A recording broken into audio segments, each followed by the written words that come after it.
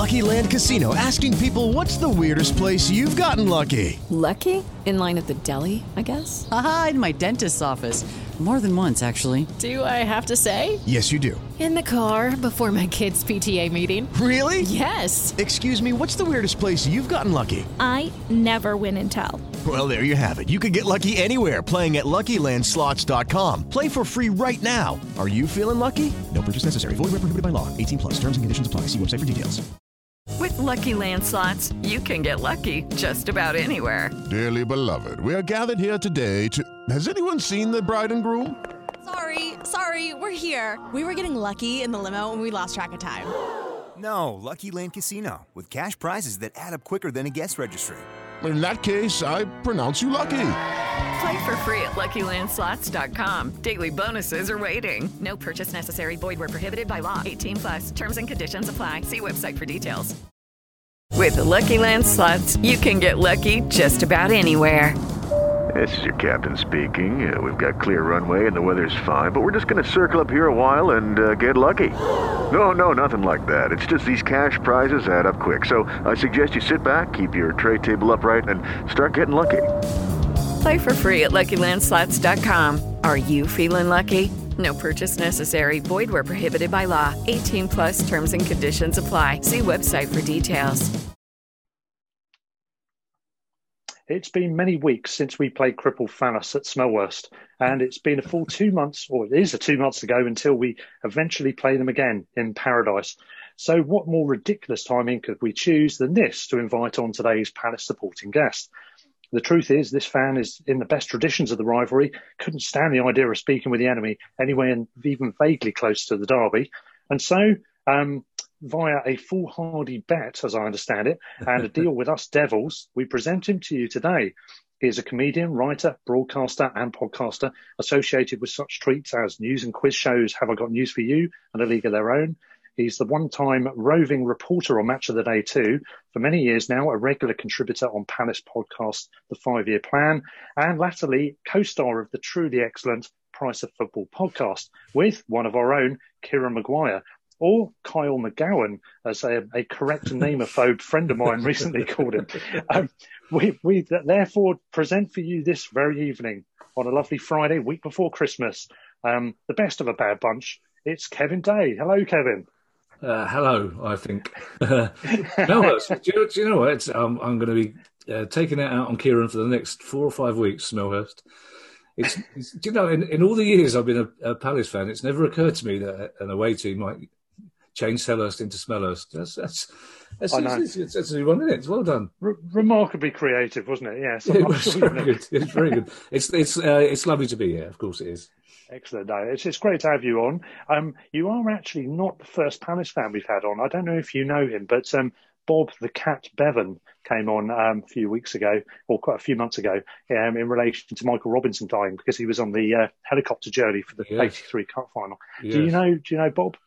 I do know. I've come across Bob. Yeah, I mean, I know his stories more than I know Bob, basically. But 25,000 Palace fans can do most of Bob's stories off by heart now. Yeah, but Bob's great. No, he's a really nice chap, and also for somebody like me who's obsessed with the history of football and also the history of my own club, it's he's a little bit older than I mean, I'm getting on a bit, but he's a little bit older than I am. So I always love talking to fans who have seen players that I've only heard about, and he's a very nice. It's one of those things that I love about football clubs, and that people who don't understand football will never understand this, is that every club has those people hanging around that turn up at functions for no apparent reason. They haven't particularly been invited. They've just always been part of the club furniture, and they always will be. And you get to know them over the years. And it's sometimes you don't even know their names, but you just know that bloke that you speak to every time you go into a particular do.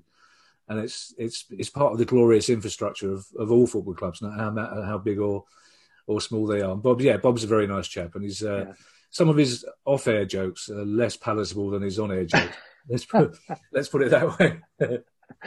Wonderful. That's what I like to hear. We'll get into. I mean, it's interesting because he says he's a bit older, and also Roy Hodgson was a Palace fan, wasn't he? And back in the day, Yeah, they don't feel they don't feel the rivalry as much as you and others do. We'll probably get into that later. But Roy does, funnily enough, and Roy's really interesting. As again, I'm sure we'll talk about Palace fans' relationships to Roy, and I'm sure your relationships to Graham Potter are different to what the media really know. But a friend of mine who runs Palace TV said that when Roy took over, and we were without a doubt relegation bound, he gathered all the players together on the centre circle and gave him a speech about how he used to stand at the Holmesdale end. He used to get a tram to the game, and it cost him sixpence, and all the players nodded. And then when Roy left him, they all turned to Chris Grierson and said, "What's a tram? What's sixpence? And why was he standing up?" Roy's a proper Palace fan. No, when you talk to Roy in private, he's very much into the rivalry, but obviously public Roy has to kind of talk it down and do what they all do. So it's just another 3 points, which gets him into trouble because Palace fans go, it's not just another game, it's not just 3 points, it's them. But he just in public will do what every manager does. Go, no, it's a game of football. It doesn't matter that it's against our rivals and so on and so forth. But he knows as much about the history of Crystal Palace Football Club as any Palace fan, which I think for a manager is both a beautiful thing and a curse as well. Yeah, that's true. Well, we'll get into that in more detail a bit later. In a minute, I'm going to ask you about your Palace background, really, how you got into the games from the early years. Just firstly, to introduce the rest of the panel tonight, so to speak, we have Andy Bravery back with us, we have Robin, and we have Peter Marsh. Hello, boys. How are you doing? Good evening, yeah. Excellent. Thank you. Yeah.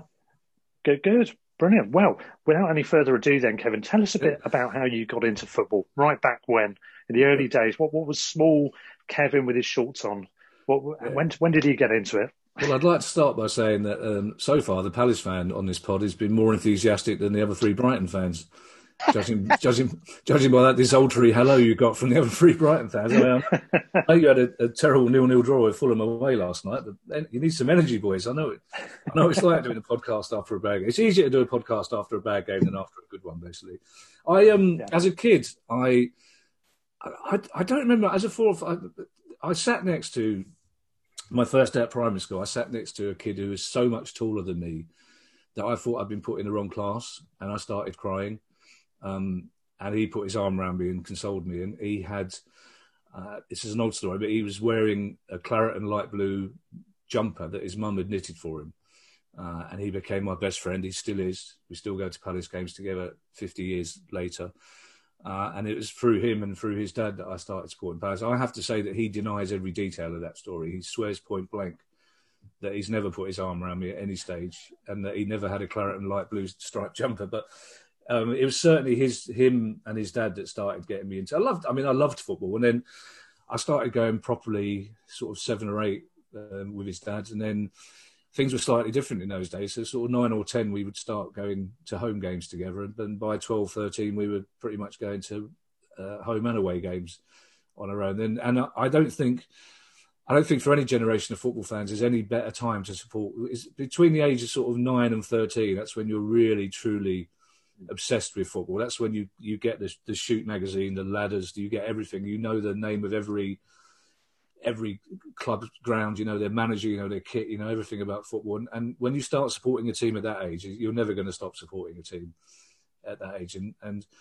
I still again, that thing about we were talking beforehand off air about false memories. That I remember my first game.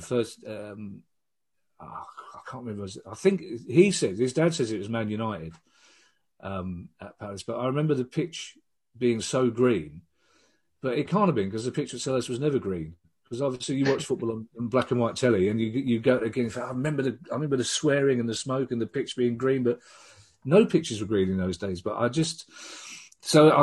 kind of have a vague colour wash memories of early games. And funny enough, it was around sort of 76, the FA Cup run that I started. I've really got proper memories from them because I went to every game in that FA Cup run. And of course, it was later on in that year that we started the rivalry between our two clubs. But yeah, once Palace got under my skin, I was taken as a very young kid to see Wimbledon when they were still in the Southern League. And obviously I didn't like that very much. But and Palace, I've said this before, and people don't quite understand it. I know one of you lives in Croydon, so he might understand it a little better. Where I was brought up, which is sort of where Streatham meets Tooting meets Mitcham. There's nothing there. There's no name for where I was brought up. And there's no distinguishing features for where I was brought up. You would have to be brought up within 500 yards of where I was to go, oh, yeah, I know that place. So being a Palace fan gave me my identity, basically. And even now, I get so proud when people say to me, oh, yeah, you're a Palace fan. I've done so many things in my life, but the fact that people know I support Crystal Palace, it makes me very, very proud. And it's part, and also as well, I've never been one of those fans. Obviously, I hate Brighton. Of course I do. I'm a civilised human being. But I've never been... I always understand as a football fan. I never understood how England fans in particular could boo other people's national anthems. I never understood why you weren't allowed to support another country the same way you support your country. And again, I've never fully understood why football fans could genuinely hate someone because they support a different football team when their experiences are exactly the same. No matter whether you're in Newcastle or Plymouth or Norwich, your experiences of following a football team, if you're a proper fan, your experience is exactly the same. You've been treated in exactly the same way, and yet you hate somebody because they happen to be born in a different place or support a different team. Yeah, we were actually talking off air just before you joined us, and we were saying actually, and this is something you don't really like to admit, but actually I would rather spend a couple of hours talking to a Palace fan that goes home and away than I would do an armchair Man United fan. I've got a friend of mine who is a comedian, but he used to work in politics. Again, he would much rather talk to somebody who votes and is politically aware, even if they don't vote for the same party as he does, than talk to somebody who's apathetic about it. And you're exactly the same. We've all had this experience at weddings, you imagine, because I feel really sorry for people who don't like football, because who do they talk to at weddings? It's that terrible thing when you're sat at a table. Also at school as well. I mean, school, it was such a good way of just talking to people about football. Even if they weren't massive football fans, everyone supported someone and everyone was... Yeah, of course. And within 15 minutes, you're talking about football and then you're talking about politics. But it gives you... And especially, as you say, to proper is not the right word, but to real football fans, people who actually go to games, and then you suddenly find out that you were at the same game, 15 years ago, and you've got a completely different view of it. And it's like, as you just said, I would much rather talk to a rival football fan properly than I would talk... Otherwise, I don't know what I'm going to talk about. I mean, I would happily talk about theatre and ballet to people who love theatre and ballet, but eventually I'll get restless and I want to talk about football, essentially. It's almost like that's the kind of the big group and gathering thing. So, most football fans are, I mean, obviously there are exceptions, but a lot of them individually in person will have a really good conversation, but sometimes people get dragged into the group thing and basically you end up kind of like as a group of fans hating other fans, but actually, one-on-one, actually a really good conversation there. And it's football for all. I mean, for me, I'm sure it's the same for you. Football's been the baseline to my life. It's the one thing that's always there. Through terrible fallings out with parents and with partners and through bereavements and job loss and all sorts of stuff, you know that the pub and Selhurst Park is always there. And you know that for that glorious 3 hours in the pub and then the hour and a half at Selhurst Park, you know that you can genuinely forget everything, and then you come out into reality. But it's kind of like having a loyal partner who's always there for you, whatever division they're in and whatever mental division you're in. We're there for them and they're there for us, and it's a strange relationship. You can't explain it to someone who doesn't get it. I've got in trouble for this a few times because I've mentioned it a few times on this podcast in a couple of different episodes, which is I didn't cry when I got married. I didn't cry when either of my kids were born, but I cried when Brighton got promoted to the Premier League. And that wasn't through choice. That wasn't me. But, that's just how because it's something you've been invested in literally the vast majority of your life, you've been invested in this. My wife, I'm really glad to hear you say that, because my wife has come to terms with this. And because I love her dearly. I adore my wife and I adore my son. He's a Palace fan as well. Of course I do. I would die for them. But they know that when somebody says to me, what was the happiest moment? The happiest moment of my life, the moment was the moment when the referee blew the whistle at the end of the 1990 FA Cup semi-final when we beat Liverpool 4-3. And I'm still convinced that the crowd parted just enough for me to be the first person to see him raise a whistle to his lips. But that single moment was the happy. And of course, when my son was born, of course you're over the moon. When I'm married, of course I'm over the moon. That single moment was the most joyful moment of my life. And there's been others like it at Palace, and some of the worst moments of my life have been at Palace as well. But as you say, unless you try and explain that to people would be horrified. They say, your happiest moment was at a football ground when you've got a wife and children. You should be ashamed of yourself. Absolutely it was, without a doubt. Without a doubt. And probably the top 5 or top 10. You could reel off a few, probably. Well, also as well, because I didn't share the birth of my child with 15,000 other people. And it's because everything, those happy moments of football, they're not just about that one happy moment. They're about the shit that you've put up with for years. And that's why I get really cross with friends of mine who are Arsenal. Quite a few comedians who are Arsenal fans who just I'm so pleased they're going through what they got. For them, it's a nightmare for them. This is the worst thing that's ever possibly happened to them.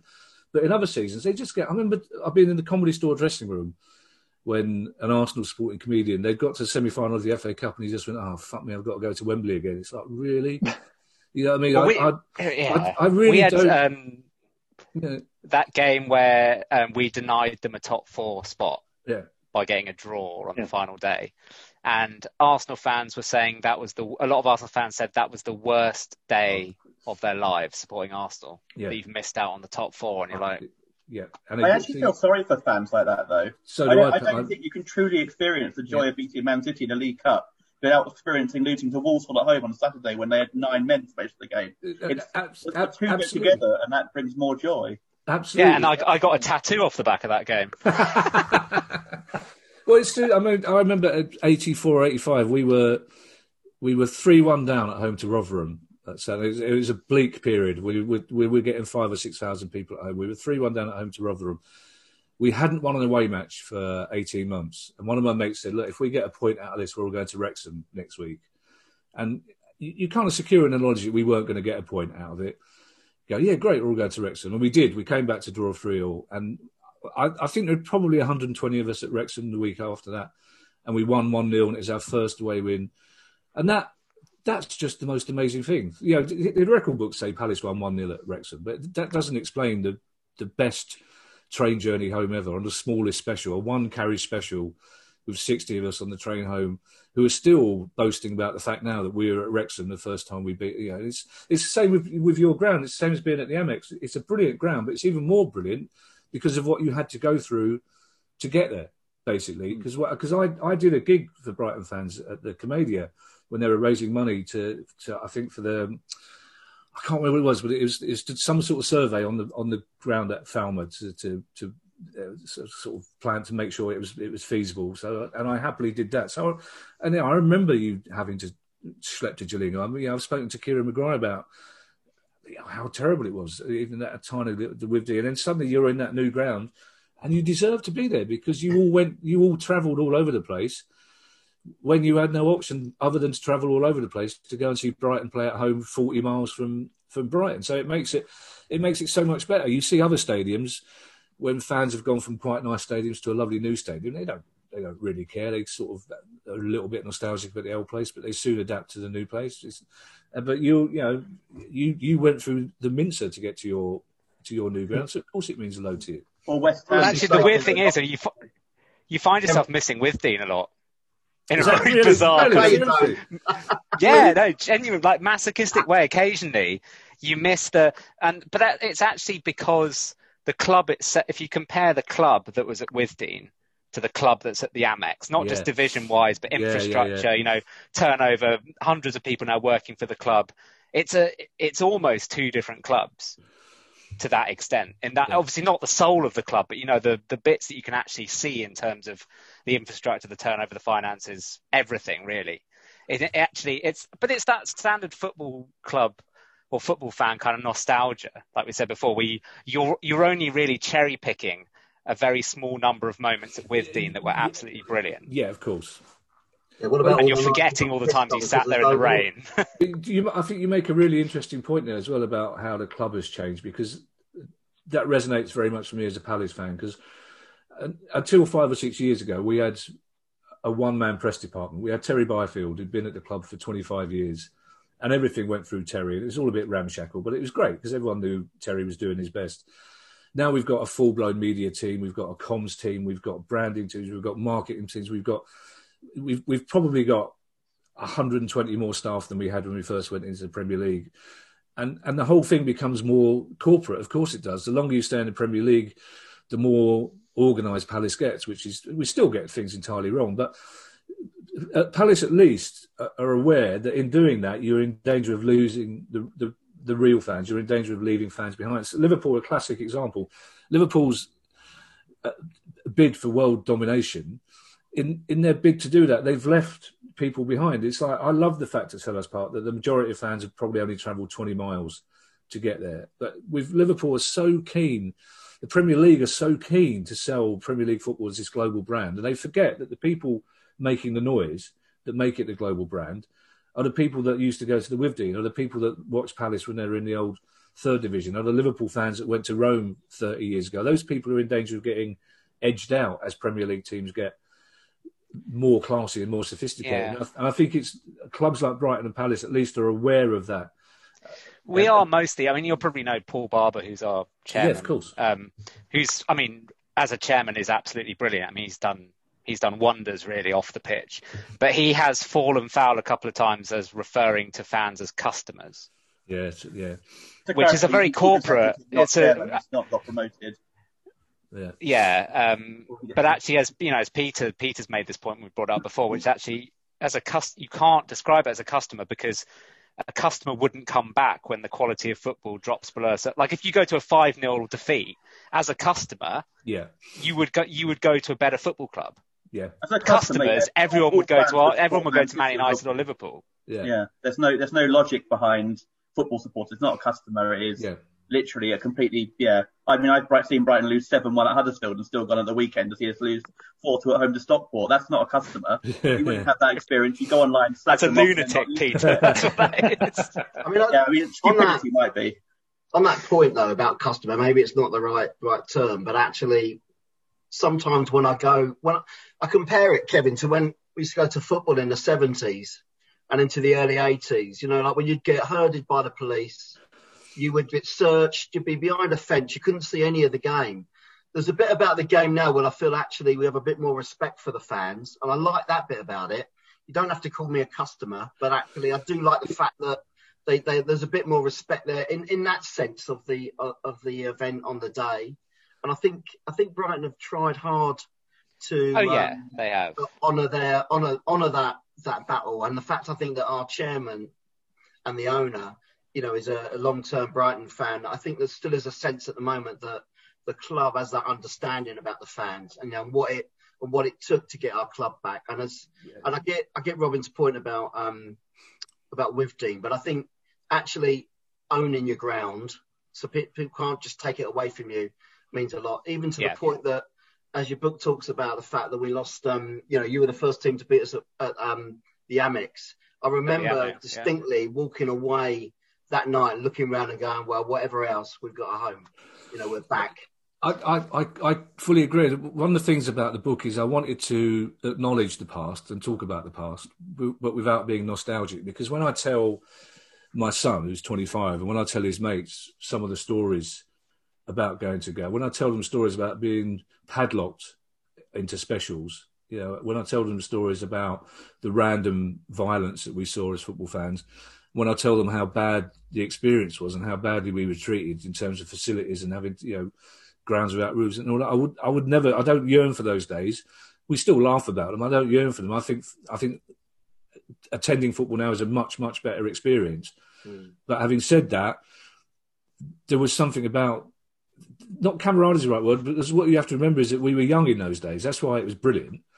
The reason we're nostalgic for it is because we were 30, 40 years younger and much better looking. You know, that's what it is. So you're always going to have those memories of your first formative years as a football fan. But no, I wouldn't go back to those times. And that's why it still comes as a shock every now and again when you get the odd police force who still have robust attitudes towards football fans. It's so few and far between. But honestly, my sons, you tell my son some of the things that happened to football fans. The West Midlands police in particular were just vile. They were just awful. And you knew the grounds in particular, Coventry Villa, Further north, Sheffield United, Leeds, you knew you were going to be in trouble at those places, not from the fans, but from the old build. You knew what was going to happen. I remember at Cardiff when the police escort just announced, they didn't just melt away, they announced that they were disappearing, basically. And in so doing, on the megaphones, alerted every single fucking Cardiff fan within 5 miles of the ground that they were disappearing as well. So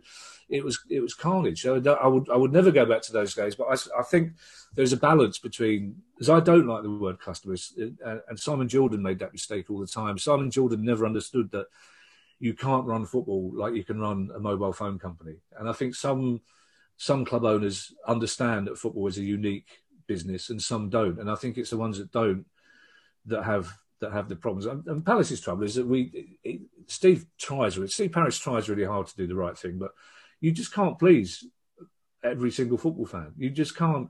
It's like for the game against Tottenham, Steve Parish did what I thought was the right thing, and instead of having a ballot, he went for the 2,000 Palace fans who had the most points, which I think was right. So yeah, I mean, Palace fans have been away. That is.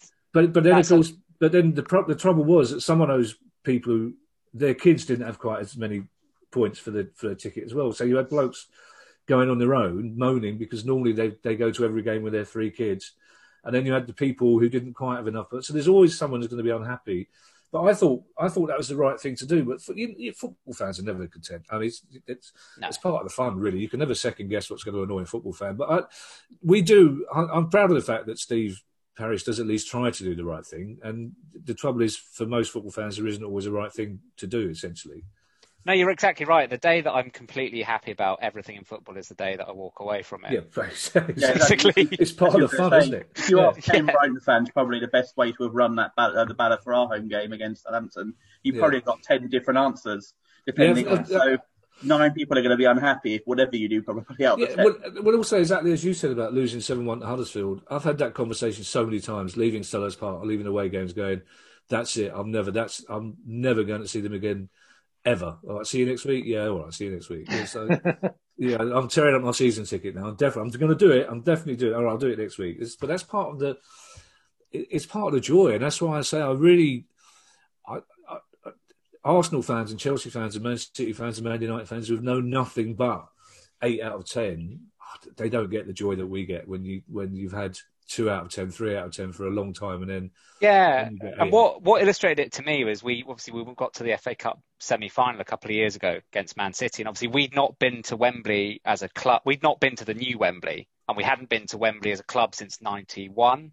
Was it, Peter? I think it was before that, wasn't it, for the playoffs? Yeah. And obviously we turned up expecting to get thrashed on the day, and actually, and the atmosphere amongst Brighton fans was brilliant because obviously we hadn't been to the ground, for 30 odd years. Yeah. And City fans were just bewildered that we were having a party, but we'd lost. And you don't get it. Well, also, the football's almost sort of, the result of the game on those sort of occasions is actually almost secondary. And a lot of big clubs, they should be the one who gets it because they've had the most recent experiences. Yeah, and they just didn't. It was really bizarre, I have to say. It was a really bizarre experience. You took the words out of my mouth because that's the one thing. The 2016 FA Cup final, I might add, not semi-final. Against Man U, the one consolation is on the way there. None of us expected to win, because that's not the Palace fans' mentality. But the one thing we said, right, okay, what we will do, we'll out-sing them, we'll out-party them, we'll enjoy our day. But also, the as you say, Peter, about Man City fans, because I know a lot of Man City fans, and all of them, to a man, woman, and child, not child or something. But all of them, to a man and woman, say their best game ever was the Gillingham playoff game when they were 2-1 down with 2 minutes to go, and they all of them say, Champions League is what it is, blah blah blah, and yet they get to Wembley and they're still so entitled now. They've become so entitled, yet they, within living memory, were a team that were really struggling. And, yes, it's not like it was 50 years ago. Most of their fans would have been through that. Yeah, and they still love Sean Goater and they still love Paul Dickov. Yeah.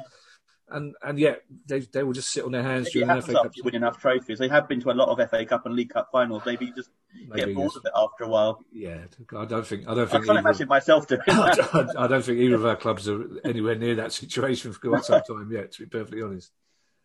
Yeah, I've got a couple of City mates, and they're exactly the same. Their favourite moment was definitely that Gillingham game, and they are, for a club of their size, they are a pretty big club. If you take out what's going on now. they're a pretty big club to have that sense of grounded nature. So it is a shame. It really is a shame if they're starting to lose it of all clubs. And in a way, does that take away the point of being a football fan in a way?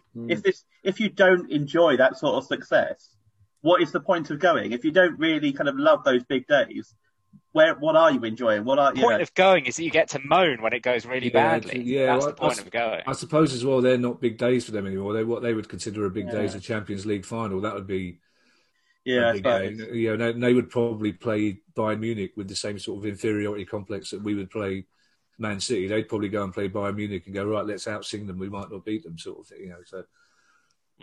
Yeah. Well, Kevin, you managed to get in and making it to an FA Cup final.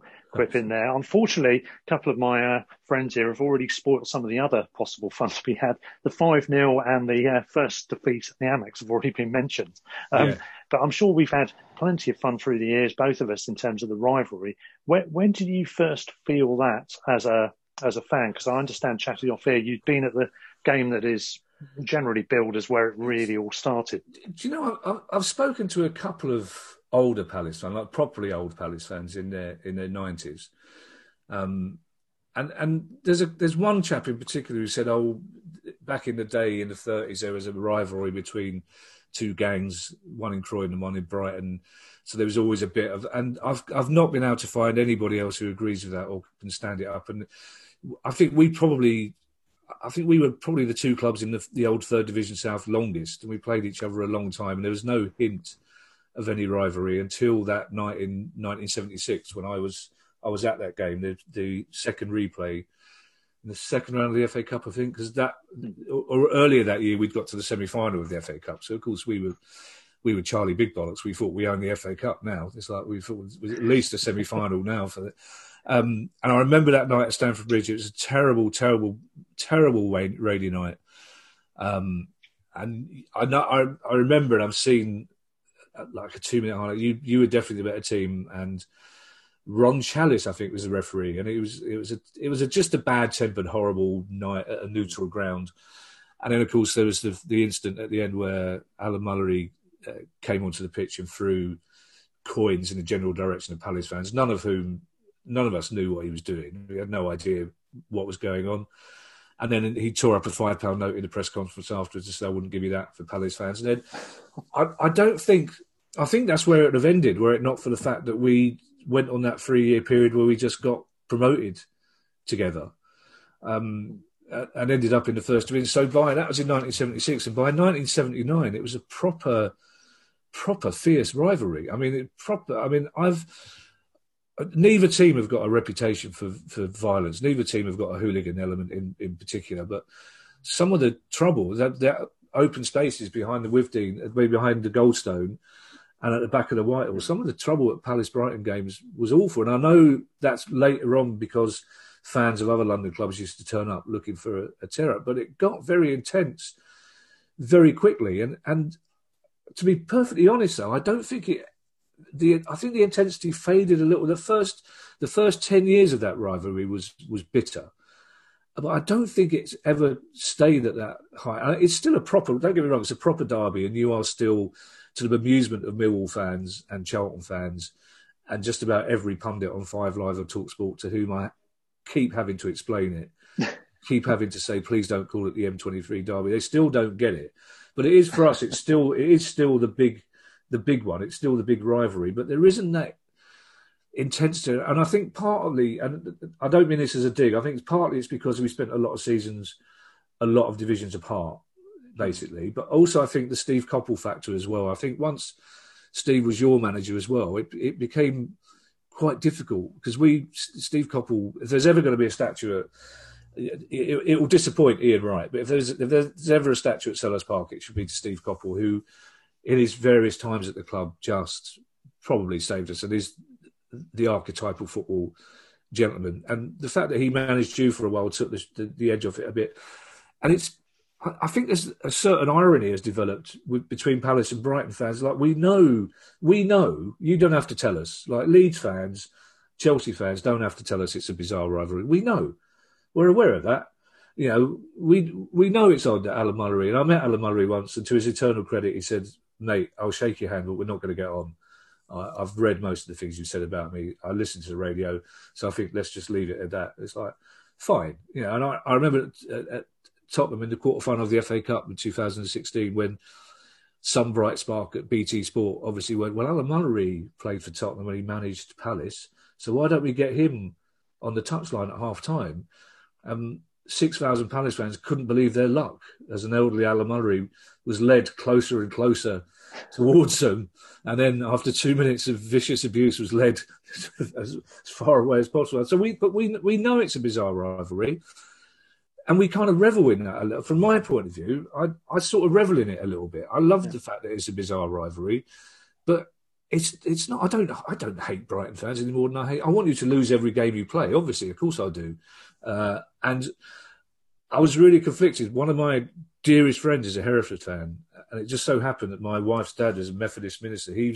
His last circuit was in Hereford, so I happened to be in Hereford the day you played Hereford in that winner-take-all game. And I was really conflicted because I kept explaining to my mate, who's a Hereford fan, of course I want you to win this game. Of course I do. But at the same time, you can't have a rivalry with a team that's not in the league. It's embarrassing. So I actually was quite pleased. And I don't want you in the Premier League. I want you in the Championship, basically. I always think that morally, you should always be one division below us, is what I think. But the fact that you're in the Premier League is great because I love Palace-Brighton games. And I can't wait. I can't wait till we get fans back in, well, full stop. But I can't wait till we can go and see Palace-Brighton games. But it hasn't got that. I mean, as you said earlier, Peter was talking about people talking up the Leeds-Man United thing. Leeds-Man United, there's a real vicious hatred there. You know, Liverpool-Man United, there's a real vicious hatred that goes back to the Industrial Revolution. Newcastle-Sunderland, it goes back to the Civil War. Portsmouth-Southampton fans, we haven't got that hatred. But I think there's something about Palace and Brighton fans that we all think it's the best rivalry in football, partly for the reason that nobody else gets it. They just don't understand it. They just leave us to it for the most part.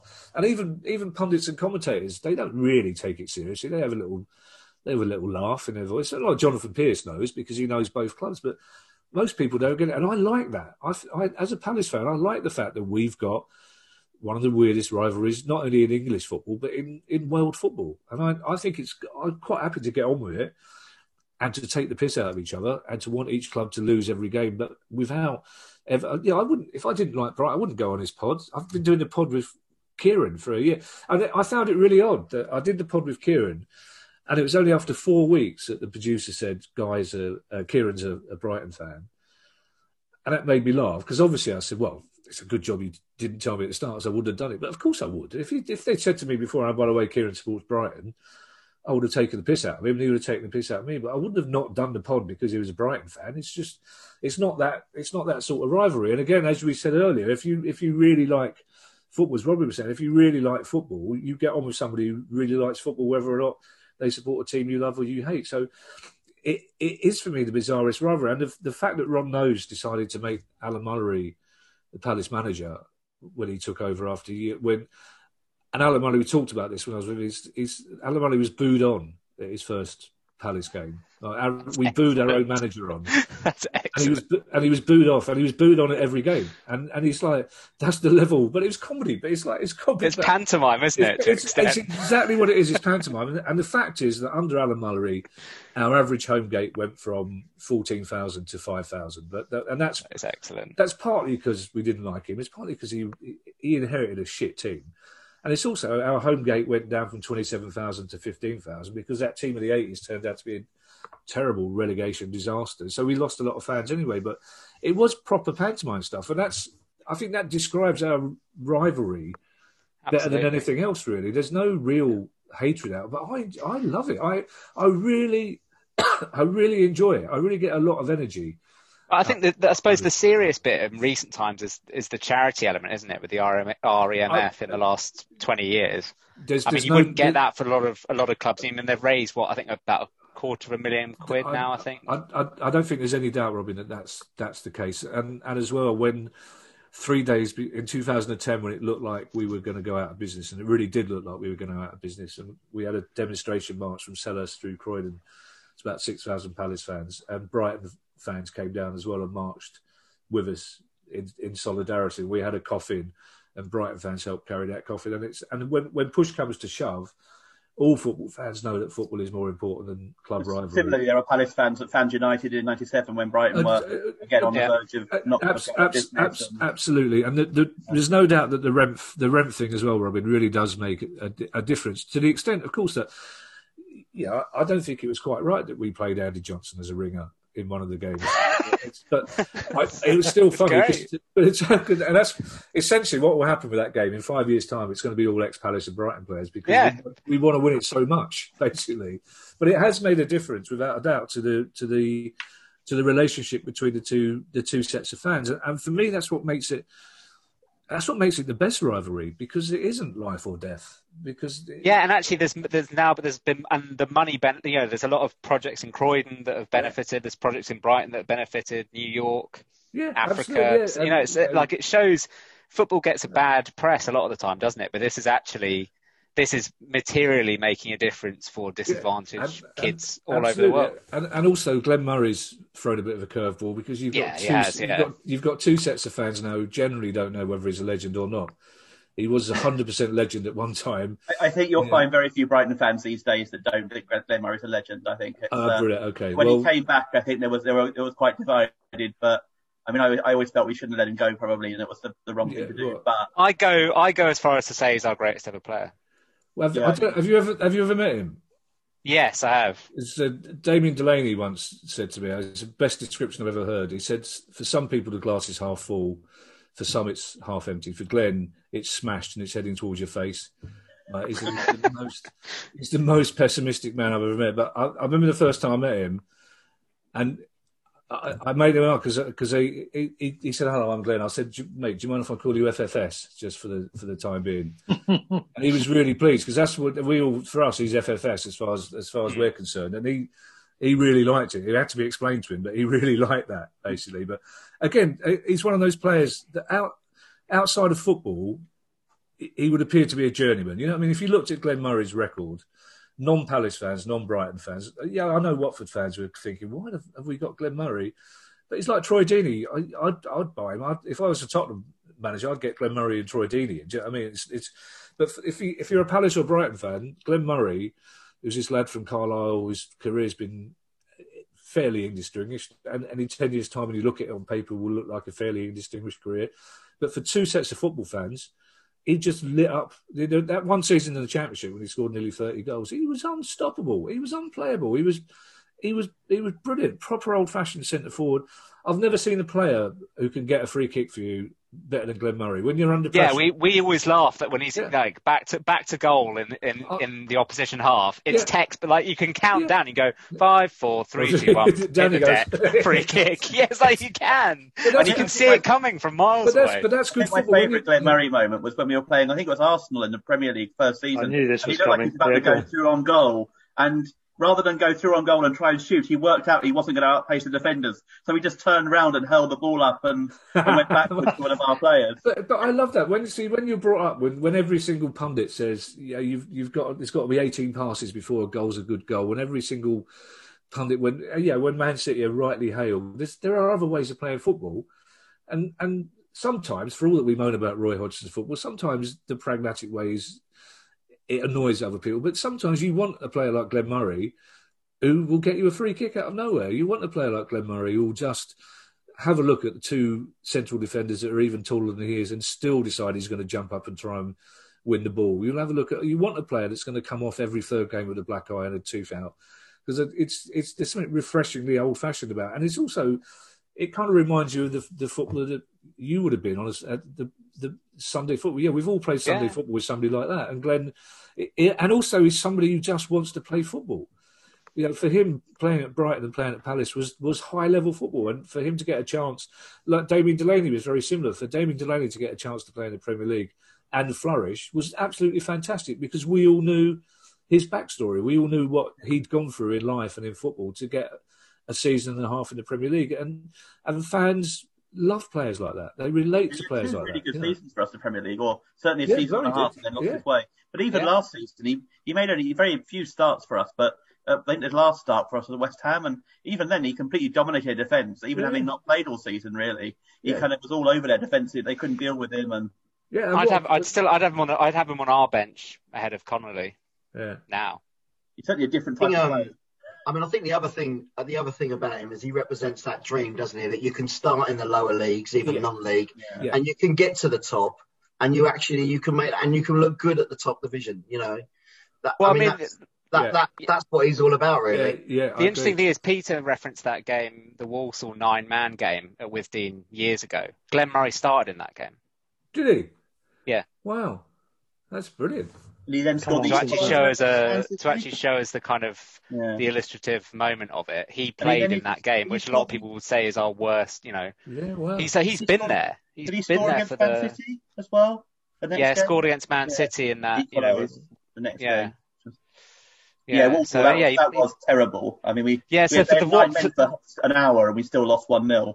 Yeah, and that was the game. So I said I'd got a tattoo off the back of that, and that was the game we were sitting there, and I was sitting there with my friend Alex, and it was dreadful. Like the bottom end of League One, losing at home to 9-man Walsall. It was probably raining because generally was at Withdean, and it was one of those games where you just go, why? It really makes you question to the depths of your soul. Yeah. Why do we do this? So I have to ask then, Robin, what's the tattoo? Well, so Alex and I basically said, if we ever get to the Premier League, which we're never going to based on this, we'll get a tattoo. Nice one. And Alex died, unfortunately, before we got to the Premier League. So I had that awkward thing of basically deciding whether he would have followed through with the bet or not. And I basically couldn't not follow through with the bet. So I have a seagull on my forearm. Yeah. So, but it's a bit bizarre. So, but that's a kind of football thing where you go, it was born off the fact that we were absolutely terrible, but it came to fruition off the back that we became fairly good for a small period of time. But what's poignant about that, if you don't mind me saying so, to somebody who I've known for an hour, is that everyone's got an Alex. Everyone in football's got an Alex. Everyone's got an empty chair. Everyone's got a game where you go, he would have loved that. John would have loved it. Do you know what I mean? It's like, or when you beat a team, a mate of mine who hated Gary Mabbott. He just hated Gary Mabbott, as he thought Gary Mabbott got away with murder because he was diabetic. He thought referees didn't give him yellow cards. So whenever we beat Tottenham, you go, he would have loved that. It's like that's a brilliant story. And of course he would have followed. I don't know him, but exactly, he would have done. No, that's the thing. I had about a 10-second kind of internal, debate as to whether we'd gone. And I went, actually, of course he would have done. Yeah. So I had to. But I had it done in Newcastle, which is a bit bizarre. Going into a tattoo shop in Newcastle and going, "Can I get a Brighton tattoo?" But the weird thing is I went in with a friend of mine who some of the other guys know on this, he's a Geordie, but he's a Brighton fan. Really? Which it's one of the most bizarre stories.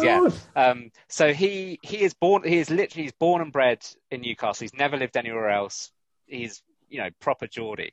And when he first got into football age, kind of 4 or 5, he just liked the name Brighton. Basically, when he used to hear them on the results, and is bizarrely the first game that his dad ever took him to at St James's Park was Brighton. That was it. He's been a Brighton fan for 40 odd years since then. So anyway, he went in on the same day as me to the tattoo parlour to get a Brighton tattoo as well. No. So the tattooist was like, "What is going on?" That's a sitcom there, isn't it? Yeah. What world am I living in? That could only be better if Chris Packham had gone in to get a seagull tattoo. Just by coincidence, that would have been better. But it's just a shame. It was a bizarre day. It's just a shame it's not a nicer bird, really, is it? It's just yeah, exactly. Or that chip stealing rat you've got on your badge. It's just terrible. Yeah. But that's I love that it shows story. You the bonkers things about football. What are the odds? If you put that in a sitcom, if you wrote a sitcom and there's a scene in a Newcastle tattoo parlour where by coincidence 2 Brighton fans walked in, the director or the script editor would go, "No, that's just too stupid. Just bonkers. Let's just cut this out." And the fact that Geordie, what a poor sod! Imagine growing up in Newcastle having to explain to his mates why he's a Brighton fan, but he has to explain to absolutely everybody. Of course, but it's a for 50 years, for 40 years basically, and everyone goes, "No, you're not." The 2 things that people assume is people go. The natural assumption would be to go, either he's from Brighton and he can do a really good Geordie accent. Yeah, or his parents. That would be the first. That would be your first assumption. Yeah. But then, if you're not, you have to go. Is this guy just? Or maybe his dad, you think maybe his dad was a Brighton. Yeah, fan, maybe when you go right, so you go. Well, you must have lived in Brighton. No. You must have gone to university in Brighton. No. You must have some kind of family connection to Brighton. No. You must have worked in Brighton. No. So where do you live? Newcastle. Have you always lived there? Yeah. This is the thing. It's the strangest reasons people support sometimes. There's a couple of examples I've got. The bizarre thing is that he. A top fella. Yeah, no, Brighton but he ended up working in football finance kind of professionally. So he's actually ended up, he knows the guy, he knows Tony Bloom and, a lot of the guys that run the club as well. And they, it's obviously amusing for them. So often they'll be like, he'll be in a boardroom somewhere and he'll be chatting to someone and then they'll be like, Brian, come and tell them your story. And he'll get dragged over to what do you want, man? To tell them basically the Geordie thing. And he goes to games as well. He goes to games. Yeah, which is obviously we tend to go to northern northern away games. But he goes down quite a lot. But it is a kind of he must have had to. He's told that story obviously to basically everyone that he's ever met. I imagine. So anyway, I imagine it gets better every time. It's strange why you support clubs. So there's a couple of stories I've got, and there's a guy who I knew called Jimmy who was from Suffolk. And he was in the middle of nowhere. He was literally, you had to get a lift to the bus stop. It was that far in the countryside. And he was a Brighton fan. And I said to him, how come you're a Brighton fan? Are you dad from there or something? No. Apparently he just wandered past, he went to a game randomly without having any particular interest in football. And it was Ipswich Brighton. He was just impressed with the way the away fans were, decided to become a fan.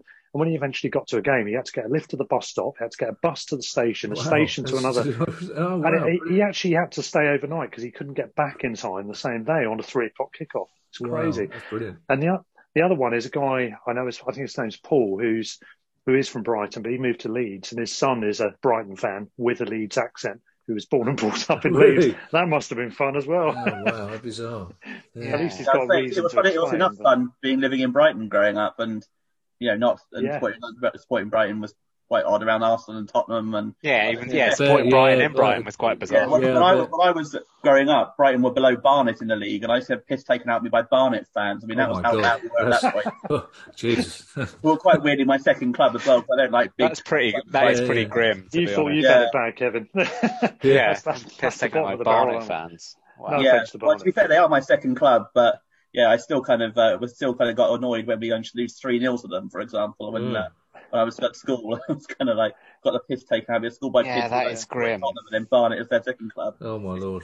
We've really dropped as low as we can, so luckily now. Just to round off the first half, then, just quickly want to go back to Andy with a couple of bits. I mean, you mentioned that you were at that game where the rivalry started, so I want to get your views on that. And also, I think you had a couple of questions, both from yourself and from friends of yours behind Enemy Nines who, wanted to ask Kevin a couple of things. So do you want to go ahead with that? Yeah, well, I guess the first thing I'd say is that, my 9-year-old boy and my 6-year-old, they're obviously Brighton fans living in Palace country. So, they turn up for their football practice with their Brighton kits on. So that, they get a lot of support from the Millwall fans and their dads. But, so they're having to struggle with that to the point where me and my son have already come up with a cover story about someone else he can support, just to keep the Palace off his back. I was saying off air, wasn't I, to Kevin, and I must have been stalking him because I think that's one of the other things about football is that, we don't know each other. We might never talk to each other again, but actually there were certain games we were both there, even at different ends. But what I remember about Chelsea, I mean, I was only that game at being at Chelsea. I think I was about 9 at the time. I remember that what felt like at the time a really massive stand that Chelsea had on one side. Huge, yeah. I was sitting in there looking down at the game. I remember, I don't tend to bother with referees, but yeah, Chalice is always going to stick in my mind. Yeah. And I remember I'm pretty confident that it might have even been Piper actually. We scored a penalty. Yeah. And he made us retake it. Yeah, he did. Because there was a Palace player in the box. In the box, yeah, because there was a famous... I closed my eyes the second time. Yeah. And people were cheering behind me. I didn't think we'd score, and actually it was a couple of bloody Palace fans. So that wasn't really great. Yeah, I remember there were 2 photos in the papers the next day. The one was the the skid mark where the tackle had taken place, which is about 2 yards outside the box where he gave the penalty. And then there was a photograph of the Palace player in the box that he made them retake the penalty for. I didn't thinking it was a Brighton fan, but I mean, talking to refs, I think we were both at the 5 penalty game as well in 1989, which I thought for the first time I'd be, as I don't do any research for my own pod, so I thought I'd do a little bit for this. So I wanted to check who took our penalties, and I hadn't realised that all 5 penalties were within half an hour of each other. Yeah. In the last 12 minutes of the first half and the first 15 minutes of the second half. So it's still a record, isn't it, Kevin? It is a record. I just remember, because it was Easter Monday and it was baking hot, and I just remember the disbelief, the laughter when the 5th penalty was given. It just, and you just spent. It's like when we lost 9-0 to Liverpool. You kind of basically go, might as well be 10. You might as well be 11. It's the same with that penalty game. You just spent the rest of the game praying that he would give more penalties. Can you imagine with VAR, though, how long that game would have lasted? It had occurred, per decision. That not occurred to me, Peter, as well. And I think in my memory, 3 of them were definitely wrong. I remember, because I remember at the time, it was really odd because he backpedaled about 50 yards after giving each penalty. And he explained afterwards that the guidance that season was for referees to move away as quickly as possible. And then if the opposition team followed him, then you could book them because they clearly weren't just losing their temper on the heat of the moment. If they followed him to have a go at him. So by that logic, he should have booked most of your team, because I think the second or third one, they were just completely infuriated. And also, but the fact is we missed 4 of them, which is just ludicrous. We missed 3, didn't we? You scored, we scored 1, you scored.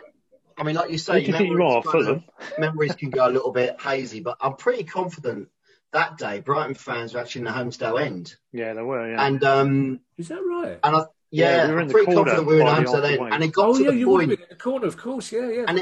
And it got to the point where it was comedy, basically. Run into the box with the ball.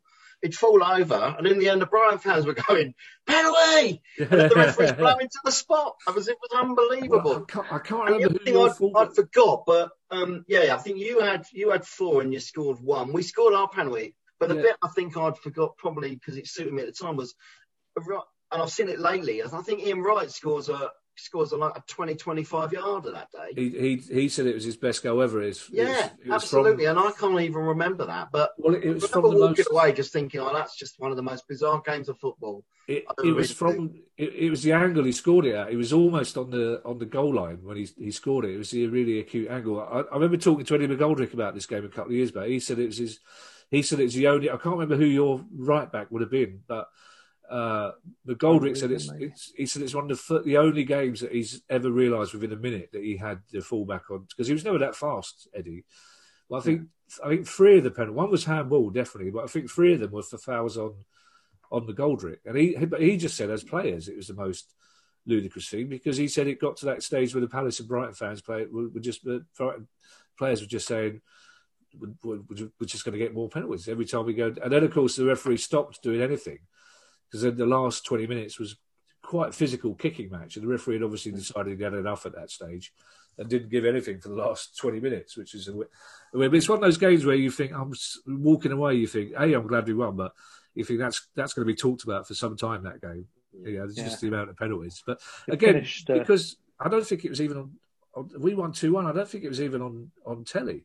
Because again, was it 3-1? Wasn't it 3-1? No, it was 2-1, I think. Was it? Because you nearly scored right at the end, because we were pushing for the players. Again, it's that strange thing where my favourite ever goal was a goal Jim Cannon scored when we went top of the old Division 1 in 1980 against Ipswich. But there's no film of it. And like my son can't get his head around the fact that there was a time when the only place you could see goals again was in your head. It's like, he can't believe there are goals that he can't look up on YouTube that there's a goal that Barry Silkman scored against Hereford.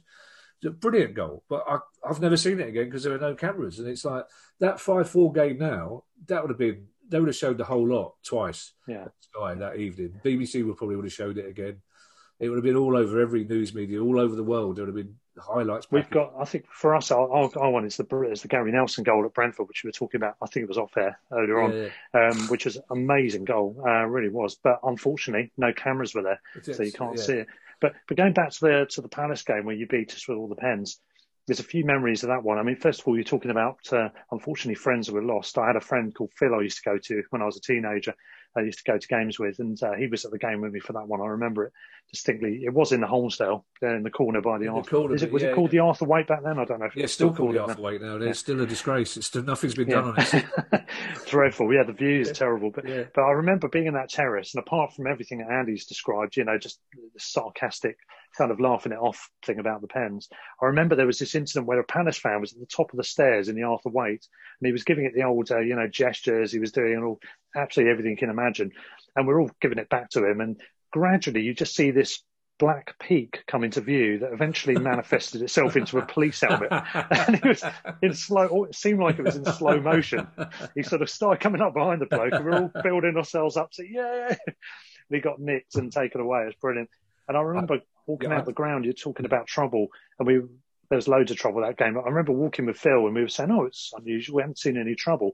And I just glanced between some houses as we were walking along, and there's this massive ruck going on in the next street. I thought, "Oh, okay, maybe there is." It's strange for us at games like that because, of course, we know every inch and nook and cranny of Selhurst Park. So the way we come out of the ground, we're in our. You couldn't find our pub unless you knew it was there. It's like a Harry Potter pub. It's like you have to press on a tile and then suddenly it appears.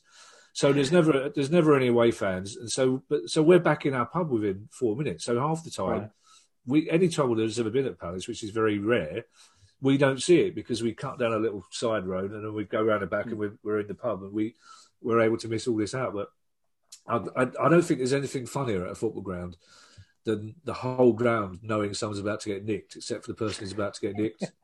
When someone's giving it large, and normally it's a really overweight bloke with no top on who's giving it large. Yeah, everybody. Yeah.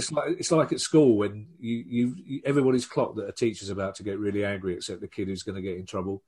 It's always hilarious, especially when it's like you say, it's a little urchin sticking two fingers up. Another funny one was that in the early days of the Rico, we had Coventry away, and this guy got arrested. Well, the stewards grabbed him, and it was a comedy of. They were trying to grapple with him, and he went the whole way down the steps with these stewards in tow. It was a tussle that went on for seemingly minutes on end, and no one was watching the game. It was a ball draw anyway. We're all watching what was going on to the side. I mean, how many times have you found yourself doing that, just looking at what's going on? Aside from all a group of kids at Millwall as well, probably like late teens, just like giving it all at Millwall as often kids do, and it's like kind of ridiculous thing where like about 20 stewards were trying to like kind of shepherd them out and look kind of almost like dancing together and kind of like trying to back away from them and then get kind of like and then kind of like giving it their all again and then kind of backing away again. It does actually kind of take you off the game. Literally, the game's not the greatest one of all. Yes, well, I used to 0-0 draw or something. That's why I used to like away games at Craven Cottage because the old away end you get a really good view of the river.